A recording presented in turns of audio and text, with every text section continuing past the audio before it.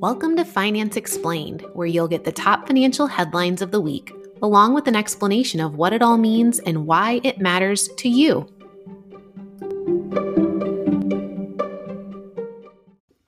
Hey everyone, I'm Megan, the family finance mom, and welcome to this week's episode of Finance Explained. This week I've got three major financial headlines for you. The market was a bit of a mixed bag last week, hitting new highs before ending the week down, driven by three big financial and economic data releases. First, Tuesday's release of advanced retail sales for February, down far more than economists predicted. Two, Wednesday's FOMC statement and follow-up Fed press conference, where they announced no change to monetary policy, despite far stronger economic projections and continued inflation concerns. And three, Thursday's worse-than-expected weekly jobless claims report. A year since the pandemic lockdowns began, and we are still seeing new claims higher than ever previously reported in any recession every single week. After that, we will take a deep dive into what's next on the Biden administration's agenda, infrastructure spending and how they plan to pay for it, higher taxes. What are they planning and how is it likely to impact you?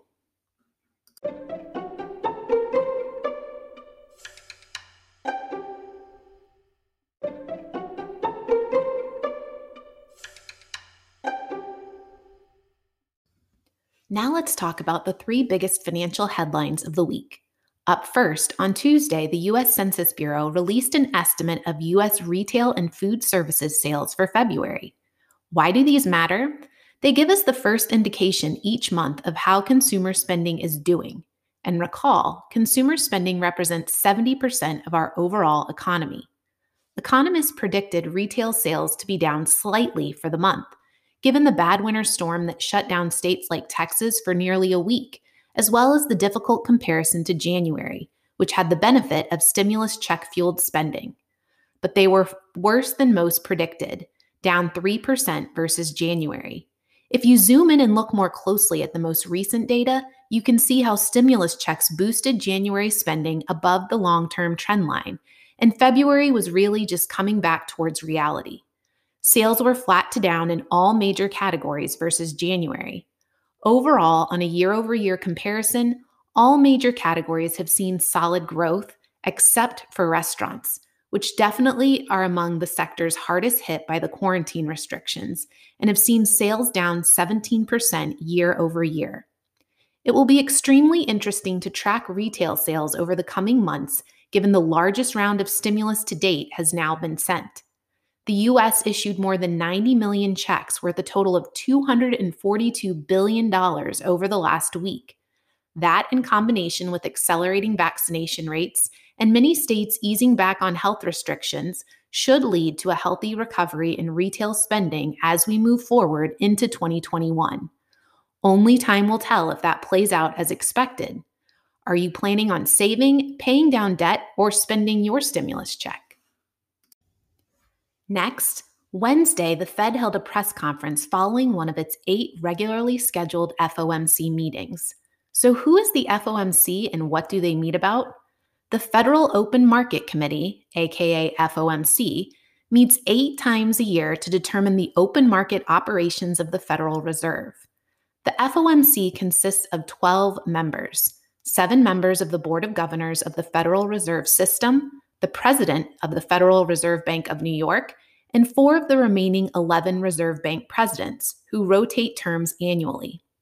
There are 12 Federal Reserve banks, 1 in each of New York, Boston, Philadelphia, Richmond, Cleveland, Chicago, Atlanta, St. Louis, Dallas, Minneapolis, Kansas City, and San Francisco. They meet to review current economic and financial conditions across the regions of the nation and determine what is appropriate monetary policy given those conditions. Following each meeting, the Fed releases a formal statement and the Fed chairman holds a press conference. The markets follow the formal statement extremely closely, not only for any change in the exact Fed funds target rate, which guides short-term interest rates, and open market purchase activity, which manipulates longer-term rates, but also for any minor changes in wording that could indicate future actions. There was no change to monetary policy out of this meeting. They continue to hold the Fed funds target rate to 0 to 0.25%, essentially at zero, and purchase $80 billion in US Treasuries and $40 billion in mortgage-backed securities monthly through open market operations. So what exactly are open market operations? It means the Federal Reserve buying or selling primarily US Treasury securities on the open market just like any other investor. But they do it in order to regulate the money supply and manipulate interest rates. The Fed buys treasuries and currently mortgage-backed securities too to increase the supply of money, and they can also sell them in the future to reduce the supply of money. The overall objective is to manipulate short-term interest rates consistent with monetary policy and increase or decrease the money supply to keep markets and prices stable. The Fed is currently buying $120 billion worth of treasuries and mortgage-backed securities monthly, expanding its balance sheet and the money supply, which has grown more in the last year than ever before. With these open market activities, the money supply increased by 70% in 2020, with $2.8 trillion added to circulation. To give you some perspective, that's more than what the entire US money supply was as recently as 2014. And almost as much was added from 2008 through the end of 2019 combined, over a decade. It's why people are so worried about inflation. During this press conference, we also got updated economic projections from the Fed. These only come with every other FOMC meeting, the ones in March, June, September, and December. Each FOMC member makes predictions on their outlook for the US economy. Specifically, they make predictions for GDP growth, the unemployment rate, PCE growth, which is the Fed's measure for inflation, as well as what they believe future federal funds rate targets will need to be given their projections. The Fed publishes these predictions as a summary, but also as individual dots, so you can see exactly where every prediction by each member fell. And while there was no change to monetary policy out of this meeting, the members' March 2021 projections show far stronger growth expectations for 2021, with predictions for 2021 GDP to now be up 6.5% versus their predictions at the end of 2020 of just 4.2% growth. They also expect more recovery in the labor market, with expectations of the unemployment rate to be down to 4.5% by the end of the year, near normal employment levels, versus their predictions of 5 to 5.5% at the end of last year. And they expect inflation now too, and at levels much higher than before. They predict 2021 PCE inflation to be 2.4% versus predictions of 1.8% for the year just 3 months ago. Given these improving expectations, their predictions for when to begin raising interest rates changed as well. 3 more members, now up to 4 votes, expect rates to rise next year in 2022. And 7 members, up 2 votes from December, expect to see higher rates by 2023. So, if they predict things to be getting better far sooner than before, why aren't they changing monetary policy? The Fed is holding tightly to its position of accommodative monetary policy given the current weakness in the labor market. They also believe inflation expectations to be transitory, temporary, or for just a brief period of time, and not persistent. So what are investors worried about here? Investors worry that with short-term rates continuing to remain at essentially zero for years going forward, should the economic recovery falter at all in the coming few years, especially if inflation ends up being more than just transitory, the Fed will have very limited tools at their disposal to effectively stimulate the economy. Lowering rates below zero, as has been done in the Eurozone, literally means you would get charged for keeping money in your savings account. It is not popular policy. And adding to the money supply for even more open market purchases would further fuel inflation, creating a painful stagflationary environment like the US experienced in the 1970s. That brings me to the weekly jobless claims report. Since the Fed is still worried about the labor market, what does the labor market look like? The labor market has definitely experienced the most negative impact in this recession, and its recovery is most critical to a full economic recovery for everyone. On Thursday, weekly jobless claims for the week ending March 13th increased to 770,000 new claims, a 6% increase from the previous week's revised level of 725,000 claims. Economists had expected them to improve, so this was disappointing. New weekly claims remain extremely elevated relative to pre-pandemic levels and even past recession highs.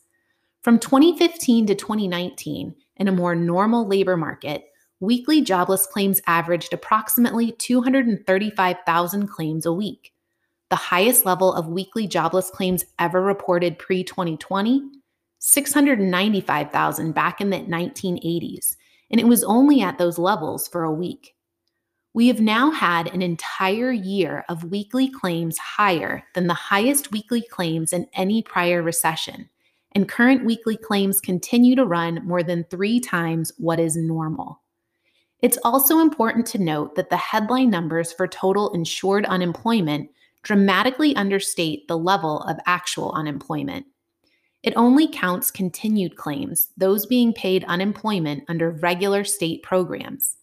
That's down to 4.1 million people, with an insured unemployment rate of just 3%.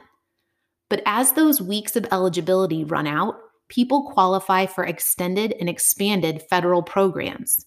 So this remains only a fraction of those covered under the expanded pandemic and emergency programs at both the state and federal level.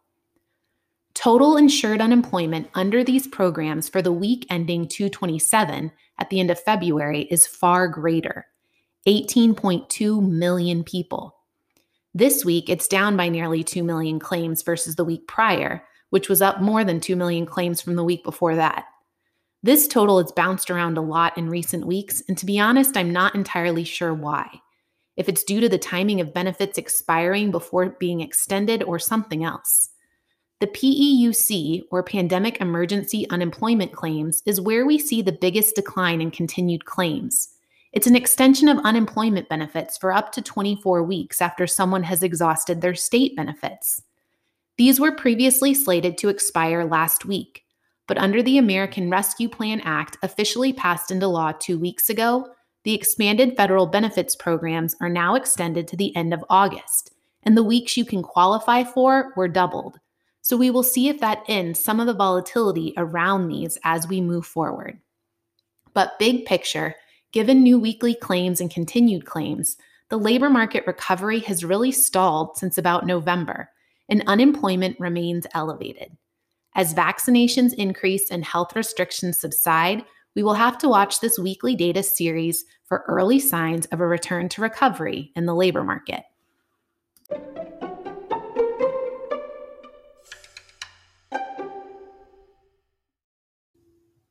This week's podcast is also brought to you by the Family Finance Moms Book Club.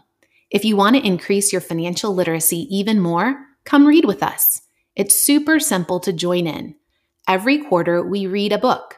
To participate, all you have to do is read with us and join in the conversation by following me on Instagram at Family Finance Mom. Follow the hashtag FFM Book Club to catch all the related book club posts and join in the discussion in the comments. For Q2, we are actually reading a pair of contrasting books on economic theory.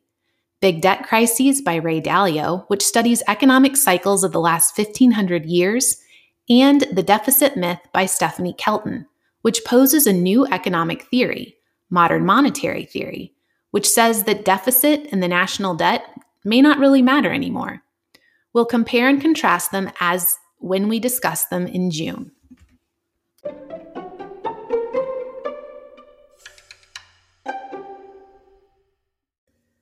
Now for this week's deep dive. With the stimulus bill now passed and checks going out, the Biden administration has turned its attention to its next major priority and campaign promise, infrastructure spending and how they plan to pay for it by raising taxes. So this week's deep dive is all about higher taxes and what it might mean for the economy and your family. The two major headline components of Biden's higher tax plan are raising income taxes on households earning more than $400,000 a year and increasing the corporate tax rate from 21% to 28%. There is no official bill for this in Congress yet, and pulling off the largest tax increase in decades in the midst of an early economic recovery will not be an easy feat.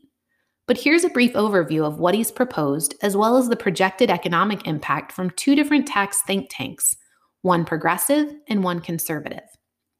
First, let's talk corporate taxes.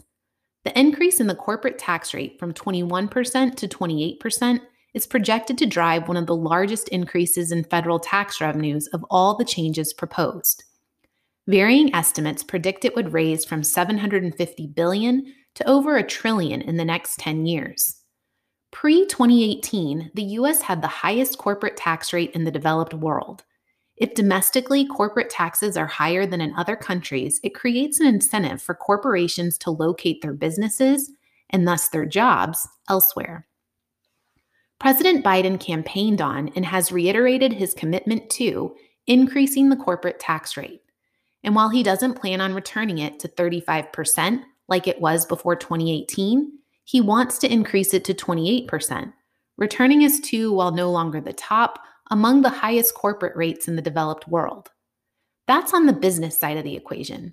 There are also plans to close corporate tax loopholes by enacting a 15% minimum tax on book income, so you don't end up with companies like Amazon reporting millions in earnings to shareholders but paying zero in federal taxes.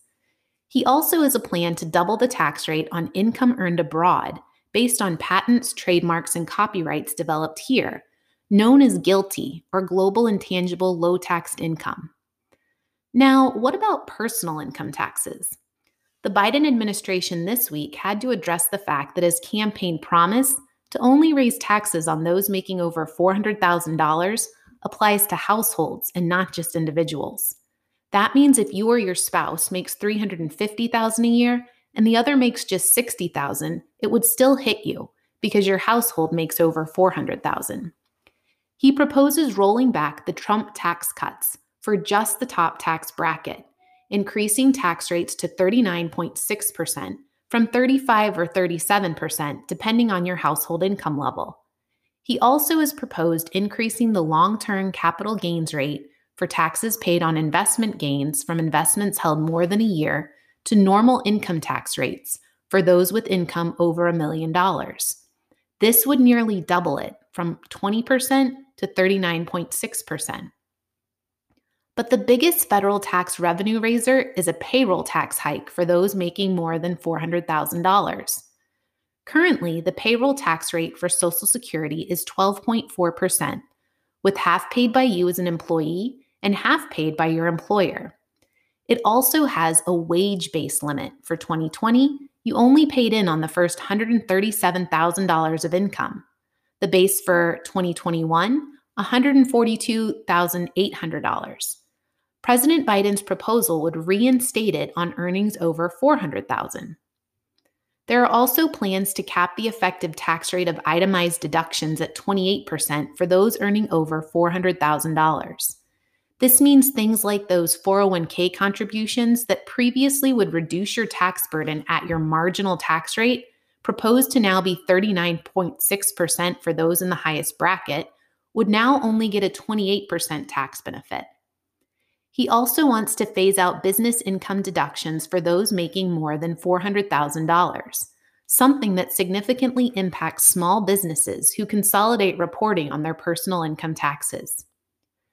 Based on household income data, these personal income tax increases essentially apply to the top 1% of households, or approximately 1.2 million households. His proposal also includes additional tax hikes for estate taxes, limits on both business and personal income tax deductions, as well as credits for lower income households that offset some of these increases. It should be noted that no overall program has officially been unveiled, and so far this is all just based on what he campaigned on and what his team has affirmed post-election. But most analysts estimate an increase in federal tax revenues of $2 to $4 trillion over the next 10 years based on these plans. Now, you may hear all this and say, well, that only applies to businesses and the rich. It won't impact me. However, it's important to realize that when you tax something, it creates changes in behavior that have ripple effects through the economy.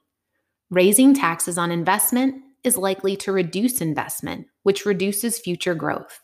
And raising taxes on businesses is likely to reduce jobs, creating unemployment at the very time when we're trying to improve the labor market.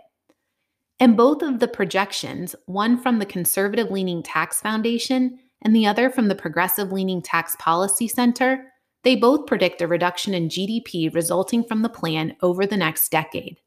The Tax Policy Center talks to reduce labor supply but doesn't quantify it, while the Tax Foundation estimates it would produce 5.5 million fewer jobs.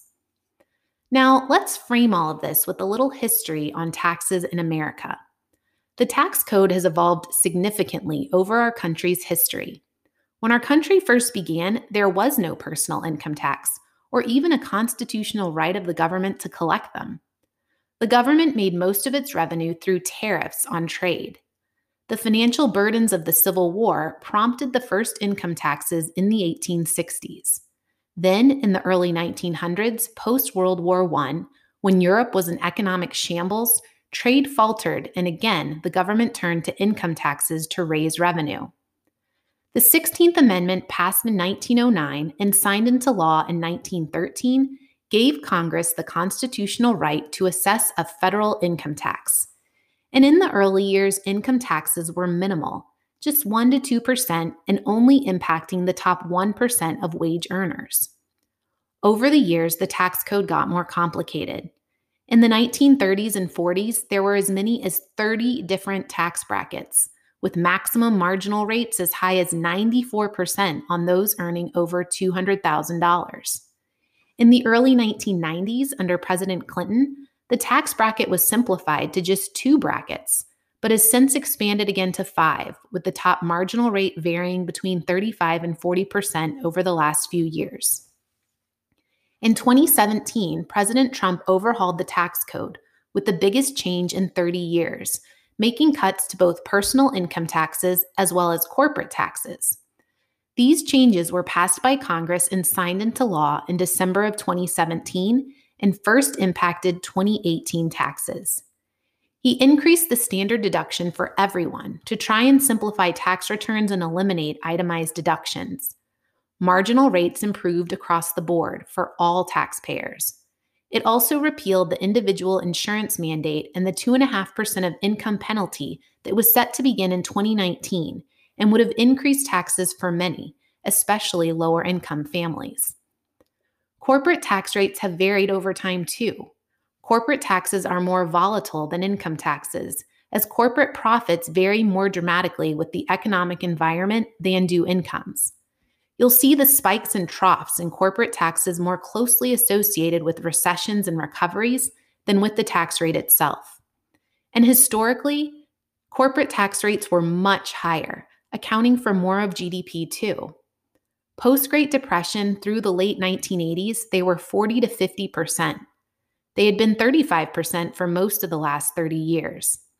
In 2017, just as with personal income taxes, the tax bill passed by Congress and signed into law by President Trump dropped the corporate tax rate to a single 21% rate. The biggest difference between personal and corporate taxes: corporations can shift where their profits are generated, especially multinational corporations, far more easily and readily than you or I can pick up and move with our incomes. This makes corporate tax rates around the globe even more relevant. President Biden campaigned on and is now working towards repealing many of these tax cuts, both corporate and personal, particularly for high-income earners. Many of you have asked why he wants to raise taxes. The answer is that he needs more tax revenues to pay for proposed increases in spending. The U.S. already spends far more than it brings in with tax revenues every year, with deficit spending, even pre-pandemic, of nearly $1 trillion annually. With the pandemic, it was more than $3 trillion in 2020 and is already over $1 trillion in 2021. President Biden's tax plan doesn't reduce the deficit at all. It's intended to offset higher government spending to create more growth long term. While researching this topic, I found a super interesting research paper by the National Bureau of Economic Research from 2007. It was written by Christina and David Romer, a husband and wife economist team. Christina Romer actually served as Obama's chair of the Council of Economic Advisors in his administration. She and her husband both currently teach economics at UC Berkeley. They researched tax changes over the last century and their impact on future economic growth. They bucketed tax changes by the motivation behind the change, characterizing tax changes as exogenous or endogenous. Endogenous changes were those made to address things like economic downturns or raising taxes to fund, say, wartime spending. These have virtually disappeared from policy post the 1980s. Exogenous changes were made to address inherited deficits or to promote long-term growth, like President Biden's plan proposes.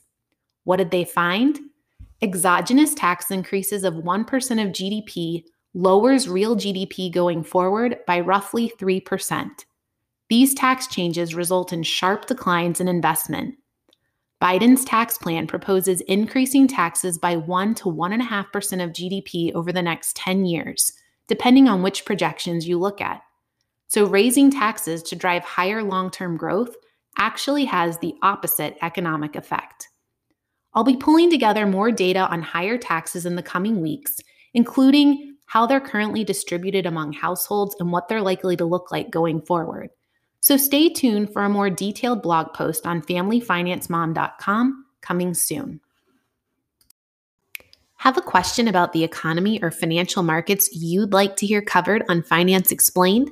Leave me a voice message. Just click the link in the show notes to record a message with your question or topic of interest, and I just might feature you on our next episode.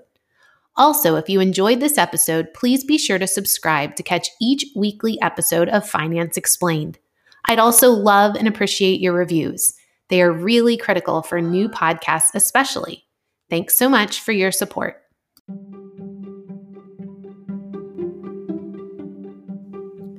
So that's it for this week's episode of Finance Explained by Family Finance Mom.